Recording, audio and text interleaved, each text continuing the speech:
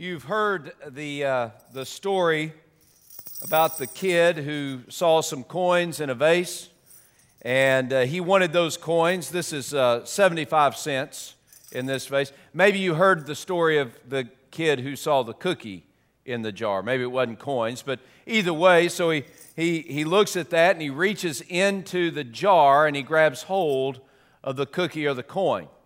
And then he tries to get his hand out. And he can't get his hand out. He can't get his hand out because he's holding on to the cookie or the coin. And because he's got the clenched fist, his hand becomes too big to get out of the jar. And he's trapped. The simple thing to do would be to let go the cookie, and then he could get his hand out. And then turn the jar over and get the cookie or the coin. Today, we're still looking at the idea of generosity. And as we look at this idea of generosity, we're going to tackle one of the main obstacles to generosity, and that's selfishness. See, selfishness is a natural part of our life. From a young child wanting a cookie out of the cookie jar, desperate to have it, and in selfishness won't let go. Not realizing that because we don't let go of the things we want, we're losing everything. Selfishness may be a natural part of who we are. Think of if you have had children or seen children go through a toy store, say 2 or 3 or 5 or 25 years old. You watch them go through their own little toy store, Toys R Us or one of those type things, and they're walking through and they're seeing all these different things that they want. I want this. I want that. That needs to be mine. They're not worried about the financial situation that their parents may be in. They're not worried about the mortgage coming due. They're not even concerned about putting food on the table. All they see is what they want. Give me mine. Now, unless we think it's a childhood thing, we also see this happen in places like the Apple Store. I don't care. I don't care if it's costing me $750 to get a new gadget that I can talk on so that the camera's better, or I can do more video on my phone. I can do video on my phone. I was talking to one of a pastor friend who made a comment and said, "Stop posting Time Change Sunday on social media. Your phone will update automatically." And I responded and I said, I'm in a church where there are several generations of people, they don't use their iPhone to wake up to. They have what's called, it's old school, alarm clock. He was like, well, yeah, But we go through and we see the things that we want and we put our hand in the jar and we're desperate for that thing, so much so that we can't move forward. We can't get our hand out of the jar. We're stuck, but we refuse to let go of the thing we want, and it's ruining our life. It's definitely blocking our obedience to God. See, we've looked in Proverbs chapter 11, we learned that generosity is a wise course of action. In Proverbs 11, verse 24 and 25, we saw that it is a wise course of action to be generous. And last week we looked in Acts chapter 20, verse 35, heard from Jesus himself, who said it's more blessed to give than to receive. But when we're selfish, we've got this taking mentality and grabbing and grasping mentality. And we want to hold on to what we want to hold on to. And we don't care, come what may, whether everything goes to hell in a handbasket, it doesn't matter as long as I got my thing. It doesn't matter to what happens to anybody around me. It doesn't matter that people go to hell. It doesn't matter. All that matters is I put my hand on my thing and hold on to it. I just won't let go. And it's that selfishness that robs us of the blessing. The Bible says it is more blessed to give than to receive. And could it be that because of our selfishness, we are living a less blessed life? And the answer is yes. The question that comes to us is, how can we, as followers of Jesus, let go the coin and open our hands and receive the blessing from God so that we then can be generous to others? What needs to spark in our heart? What needs to change in us? You see, if you're a follower of Jesus, I said a few moments ago that it's natural to be selfish, but if you're a follower of Jesus, you need to understand that God wired you differently, away from selfishness and toward sacrifice. If you're a follower of Jesus, it is now built into the new heart that God gave you through faith in Jesus. It is now built in you to be sacrificial rather than selfish. So how do we awaken this sacrificial generosity in our heart? How do we move from selfishness to sacrifice? When Hebrews chapter 13, the writer of Hebrews comes to the end of his letter, and he's made a lot of different statements about Jesus, mainly that Jesus is sufficient for everything. And now, at the end of chapter 13, he's writing to them, and he wants to summarize the way they're supposed to live. He wants to give them some insight into how they're supposed to live their life. So in Hebrews chapter 13, our text this morning, Hebrews chapter 13, look at verses 15 and 16.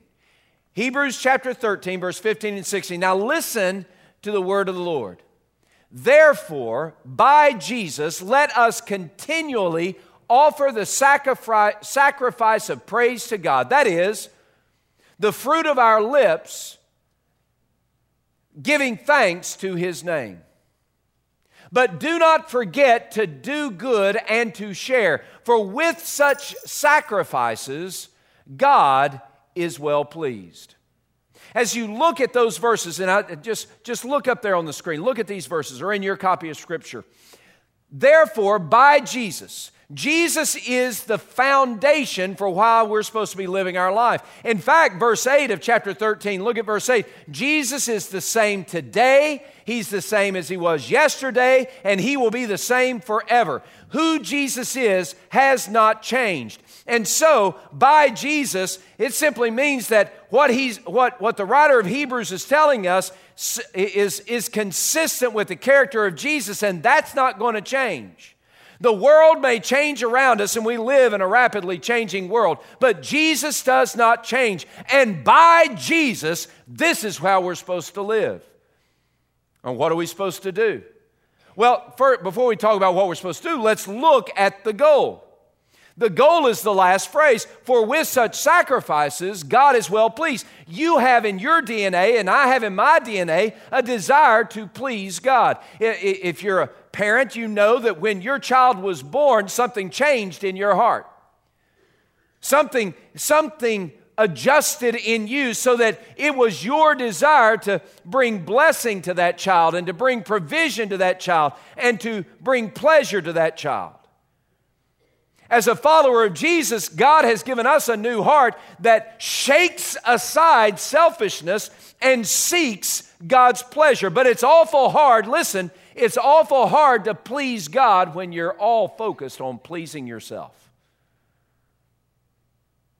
Could I humbly suggest that one of the reasons some of you are so miserable as Jesus followers is because you have somehow gotten in your mind that the most important thing is you? I'm not trying to be ugly, I'm just trying to be truthful. You're sitting there right now and you're thinking, well, what's in this for me? Well, really? and you're a follower of Jesus, I'm just telling you the DNA that God has planted in your heart is not for you to please yourself, but rather to please Him. And if you're focused on pleasing yourself, you can't focus on pleasing Him. Well, I can do both at the same time. No, you can't. It doesn't work like that in any of our relationships, much less our relationship with God. So the goal of our life is to please God. It's part of the DNA of who we are. And part of the DNA of who we are as followers of Jesus is not to be selfish, but to be sacrificial, to be generous. So how do we get there? So He gives these two sacrifices. The first one is, let us offer the sacrifice of praise to God. That is the fruit of our lips, giving thanks to His name. What He's saying is we need to give praise to God so that the result is the second sacrifice, and that is to do good and to share. Do good means that we look for what's going on in somebody else's life and we find ways to help them. That's do good. Share means, it's the Greek term koinonia. It means that we treat people like family and we share from our resources what they have. And that's what we do when we give our tithes and our offerings. It's the koinonia offering. It's where we join together our resources to accomplish what none of us could do all by ourselves. And we give our resources. And when we give, we make disciples. When we give, we expand our kingdom capacity, our kingdom reach. We help the hurting people. We gather for worship. We invest in the next generation. And we live the mission globally. And that's what happens when you give your 75 cents or whatever it is through the offering of this church. And that's why God commands us to give. But what verse 15 is talking about is for us to get to the do good and share, we've got to praise God. See, I think one of the reasons we're selfish is because we're failing to praise God the way Scripture commands. You might say, well, I sang songs today. Isn't that praising God? No, not necessarily. Praising God is not about singing a song. Praising God is about adoring the one who has given you life, hope, purpose, and meaning. It's about setting your focus on Him. This past week, I was in Lima, Peru, with and doing some work there, and we were meeting with churches and in different places. And when we went there, I mean, I'm there, and I'm telling, I can order coffee in Spanish, and I can get to the bathroom in Spanish, and I can tell you hello in Spanish, and I can tell you goodbye in Spanish, and I can do a few other things, but I'm not fluent in Spanish by any stretch of the imagination. They knew that about me. The pastor knew that I did not know Spanish. And I was a guest in that church. You know what they did? They sang all the songs in Spanish. How dare they? They had screens. They put songs up on a screen. The songs that they were singing, they put them up on a screen. You know what? They were in Spanish too. I didn't appreciate that. How dare they not consider me in that church? Do they not know who I am? Why didn't they change the music to fit what I wanted?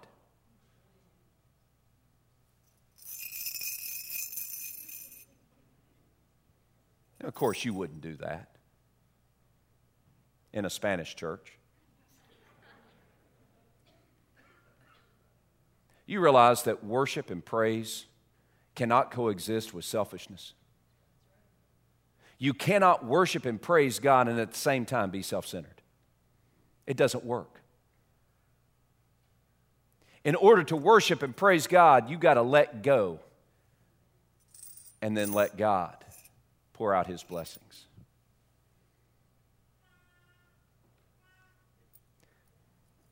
While I was there in Lima, I sang the songs.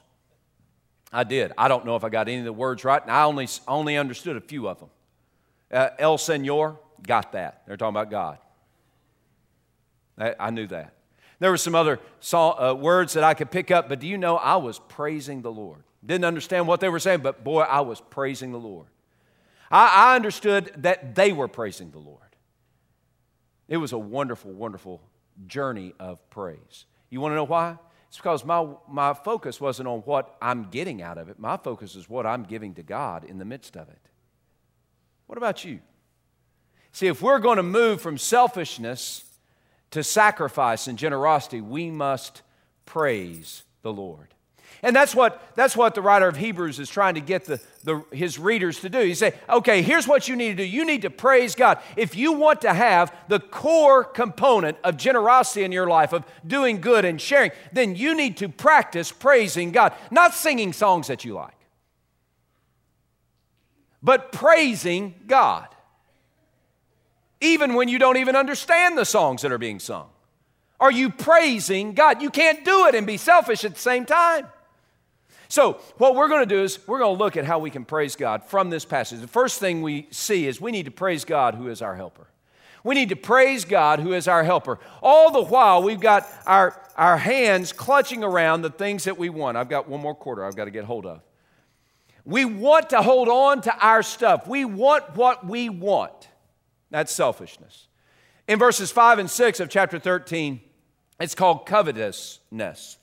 Look there in verses 5 and 6. Writer of Hebrews says, let your conduct be without covetousness. Let your conduct be without covetousness.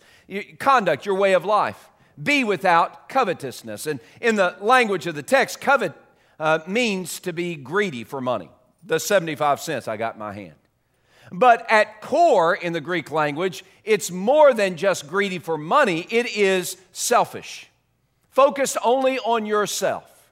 I want mine, I want my stuff, and we forget that it's not all about me. When it comes to moving from selfishness to sacrifice and generosity to living an authentic life as a follower of Jesus, we need to let our way of life, our conduct, be without selfishness, be without greed, be without hands clenching and clutching what we want. He goes on, he says, now be content with what you have. There in 13 verse 5, be content with what you have. The term for content means satisfied.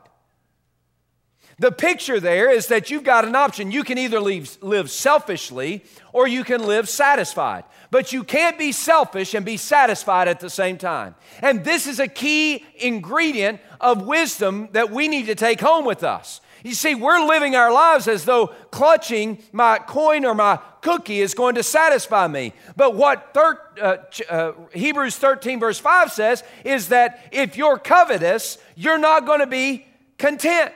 If you're selfish, you're not going to be satisfied. There is no way that those two things can coexist. So if we're going to move from selfish to satisfied, if we're going to move from covetous to content, what do we need to do? We need to praise God who is our helper. Look at how he goes on. Verse 5, he says, be content with such things as you have, for God himself has said, is continuing to say to you, I will never leave you nor forsake you.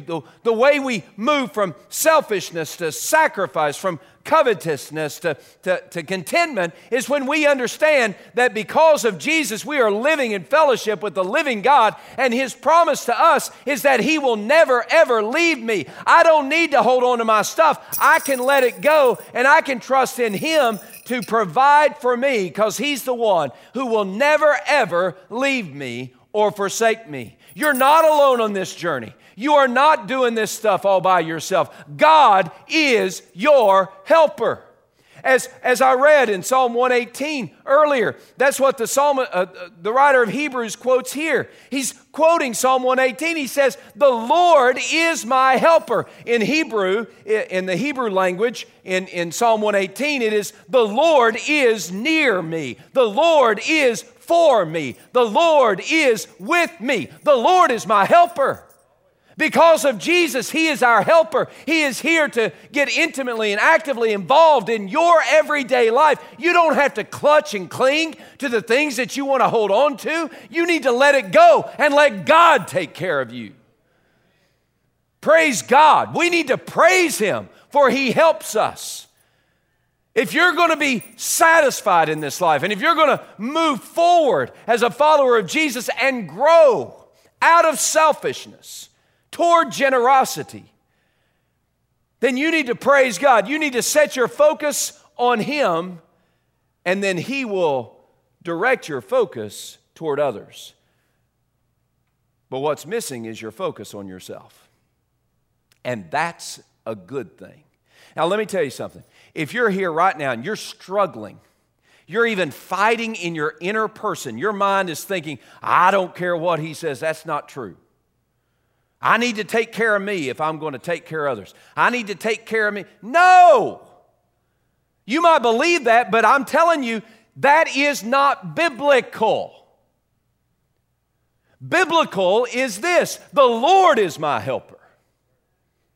I set my gaze on Him. He will take care of me. He will provide for me. He will give me the bread that I need when I'm hungry. He will give me the water to drink when I'm thirsty. He will take care of me. He will clothe me even better than the lilies in the field and the birds in the air. He's going to feed me and He's going to clothe me. God will take care of me. He is my helper. Whom shall I fear? What can anyone do to me? The Lord is with me. He's on my side. Now, here's the thing. You want to be satisfied? Then you need to let go. And you need to trust the Lord to pour out His blessings on you, rather than trying to hold on to your stuff. So we praise God for He is our helper. The second thing we do is we need to praise God for the grace that strengthens us. Now, grace is a beautiful picture of us not getting what we want or deserve. Not getting what we deserve, but God giving us what we need. Grace is a beautiful picture of how that God, who has this steadfast love for us, has determined to provide salvation for us, even though we deserve nothing but judgment. Grace is the message of salvation. It is the message of God's good work of sending Jesus to die for us on a cross, to pay the price for our sin, to shatter the chain of our sin and the shame and the guilt and the pain of our sin, to give us a life that is filled with fullness and the presence of God. It is a picture of what God in His love has done for us, not what we've done for ourselves. See, if you're here today and you think that your salvation has anything to do with how good you are or what you've done or how religious you've been, if that's what you think, then you're not saved. For by grace you have been saved through faith. That, not of yourselves. It is the gift of God, not of works, lest anyone should boast. That's Ephesians 2:8-9. Grace means that God gives us the riches of fellowship and friendship with Himself, not because we've earned it, but in spite of the fact that we don't deserve it. You're not going to heaven because you're a Baptist. You're not going to heaven because you're sitting in this place. You're not going to heaven because of your upbringing, or because you're born in Virginia or in the United States of America or wherever. That's not why you're going to heaven, if you're going to heaven at all. If you're going to heaven at all, it's because of God's grace, who sent Jesus to die for you. So look at verse 9 of chapter 13. Verse 9, the writer of Hebrews writes, he says, "Don't be carried about by various and strange doctrines. It is good that the heart be established by grace, not with foods which have not profited them who have been occupied with them." So what he's saying there, he's tackling an issue. There were people who were grasping hold of religious doctrines and teachings. They were holding on to them because it was, I'm going to be strong if I will just follow a pattern of activity. I'll eat the right foods and I'll do the right things, and if I do all that, then I'm going to be strong. But what that did, it put the strength in my hands. It made it dependent upon me. And just to be honest, we're all a little bit of a control freak. We all like to be in control, and because of that, we like the idea, if I do enough good stuff, man, I'm going to be okay. I'm going to be strong. But what the writer of Hebrews says in Hebrews 13:9, he says, oh no, what strengthens your heart, what gives you the ability to be courageous and strong is not eating certain foods or following a certain pattern or doing a certain thing in a church. What gives you the strength you need is the very grace of God. It is rehearsing again and again and again that God in His love sent Jesus to die for you on a cross, not because you were religious or deserved it, but because of His great love with which He loved us. We deserve nothing but hell, and God in His mercy, because of His great love with which He loved us, even when we were dead in our trespasses, He's made us alive together in Christ Jesus. By grace you have been saved. Today we celebrate the God who has given us the grace we need not only to get to heaven, but the grace we need to stand firm in this life today. So when the whirlwind of chaos and difficulty and despair starts swirling around us in this dark and hellish world, we look to God's grace and we say, there's the power I need. For I cried out to God in my distress, and He set my feet on a firm footing, and I will not falter or fall. Why? Because of God's grace. We praise God because of His grace to us. The third thing we do is we praise God because of the forgiveness that He gives us through Jesus. We praise God for our forgiveness through Jesus. Forgiveness, like grace, is not something you get because you've done some stuff to get it. Forgiveness is not something that you've earned because you've mastered a religious technique. Forgiveness is not something that you garner because you said a certain set of words together at one time. Forgiveness is not something because you made amends. Forgiveness that the Bible teaches is a free gift to us that cost Jesus His life. Look at verses 10, 11, and 12. We have an altar from which those who serve the tabernacle have no right to eat. So he's talking about the Jewish people again. And he's saying, now there are Jewish people and these priests, they think that they can eat at the tabernacle table. And yet here the writer of Hebrews says, but we who are followers of Jesus, we have a different altar. And Levitical priests, they don't have a right to eat there. The altar that we have as followers of Jesus is the cross of Jesus Christ, upon which Jesus died and shed His blood for our sin. It is the horror and the beauty of the cross. Jesus hung there so that we might feast on His forgiveness. He died in our place. Verse 11, he says, for the bodies of those animals whose blood is brought into the sanctuary by the high priest for sin are burned outside the camp. Therefore, Jesus also, that He might sanctify the people with His own blood, suffered outside the gate. He's saying, okay, here's what Jesus has done. He is the perfect sacrifice. He doesn't need to be sacrificed over and over and over and over again like the Old Testament system demanded. He shed His blood once and for all for the forgiveness of sinners like you and me. It is the glorious grace that God has to provide forgiveness for sinners who do not deserve it by sending His own Son to die in our place on a cross. God has forgiven me, not because I'm a religious person or the son of a religious person. God has forgiven me because of His grace, and He's forgiven me by the shed blood of Jesus Christ. If it weren't for the blood of Jesus, I would be nothing. I would be lost and empty, living in this world without God and without hope. I would be a zero without the blood of Jesus Christ. I might be a moral man, but I would be lost in my sin. I might be a religious man, but I would be headed for hell. I'm telling you, without the blood of Jesus, we have nothing. So let's praise God for the forgiveness He's given us through Jesus Christ. We praise God for He is our helper. We praise God for the grace that strengthens us.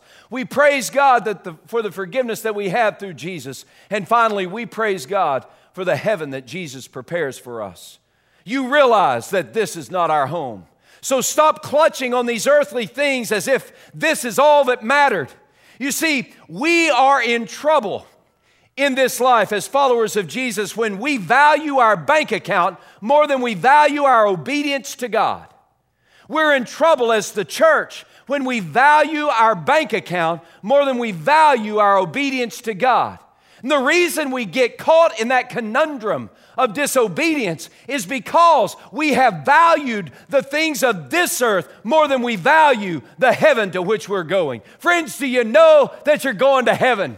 Do you realize that God has provided for us an enduring city, verse 14, a place not of this world? He has provided that glorious, heavenly, majestic place where He is at home and we will be at home with Him. He has provided heaven for us. He's prepared it through Jesus Christ. Yes, the golden streets. Yes, the pearly gates. Yes, the crystal sea. And God is right at the center, and He calls us to Himself, and He will satisfy us with His presence, and He will fill us with His joy. And that is where we're headed. That is where we're going. That's what Jesus has prepared for us.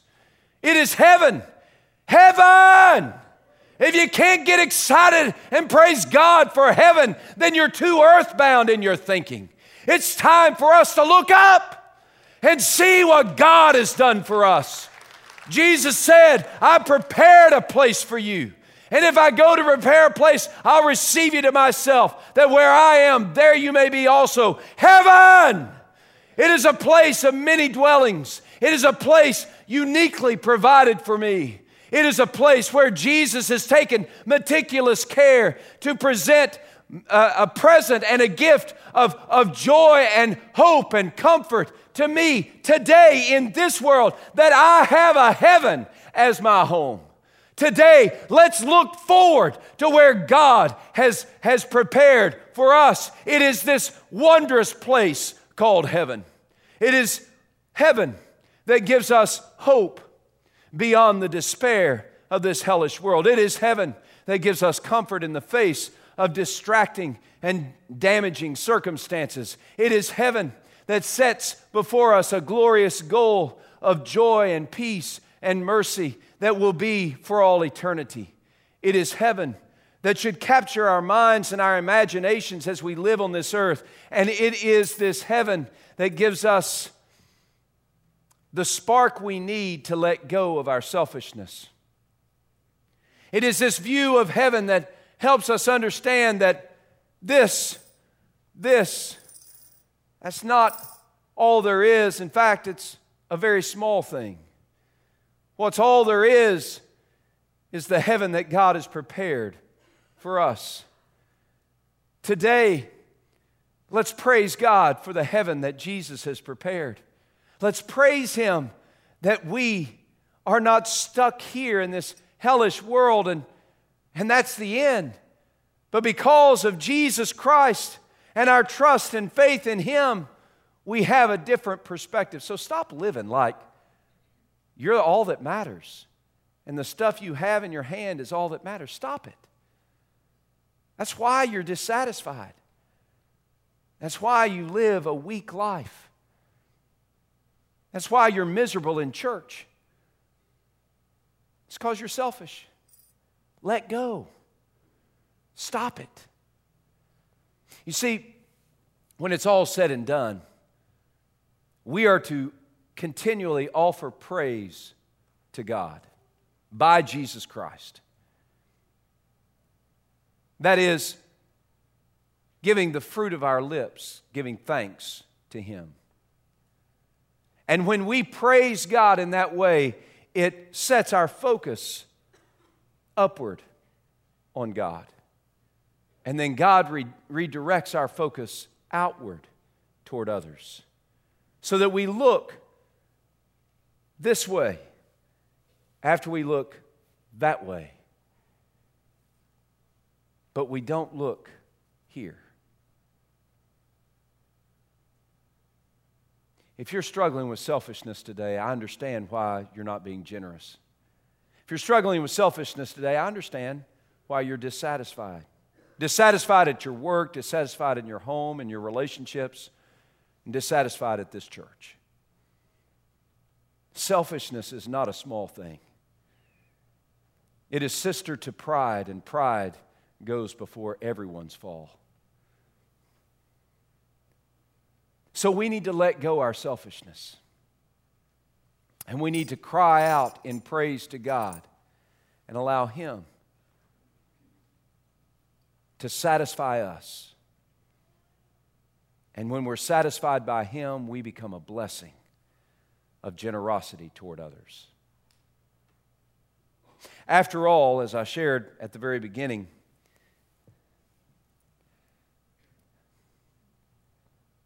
generosity is a DNA of who you are as a follower of Jesus.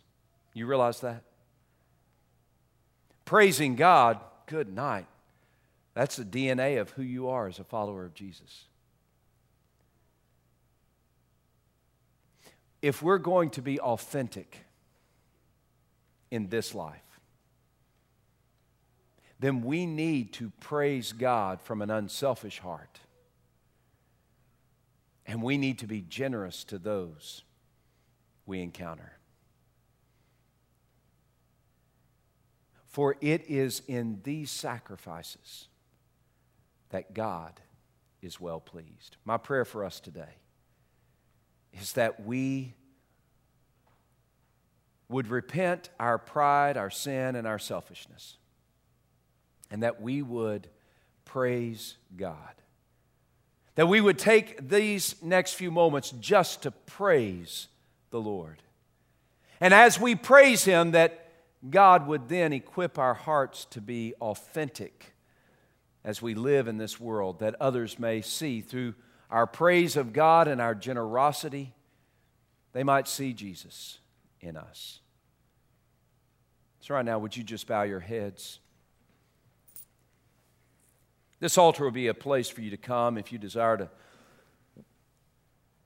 praise God here at the altar. I encourage you to do that. In these next few moments, I just want to give you an opportunity to praise the Lord. So, Father, even now, bend our heart to yourself. Even now, will you take any point of self-centeredness in my life, and would you destroy it and crush it so that I might praise you with my whole heart? God, help for me to let go of self-centeredness and take hold of satisfaction as I cry out to you and as I praise you, my helper. Help for me to praise you for the grace that makes me strong, not the strength I have in myself, but the strength that only you can give me through your grace. Help for me to praise you and remind myself of the forgiveness that you've given through Jesus so that your sacrifice might inspire my lifestyle of sacrifice and generosity. God, help for me to praise you for the heaven that Jesus has prepared. And as I set my gaze upon heaven, help for me to live my life authentically on this earth, faithfully praising you and doing good and sharing with others. God, do this work in our hearts in this church today. Help for us not to sit and act like we don't need this. God, all of us need this correction in our life. So, Father, help for us to praise you. It's in the name of Jesus we pray.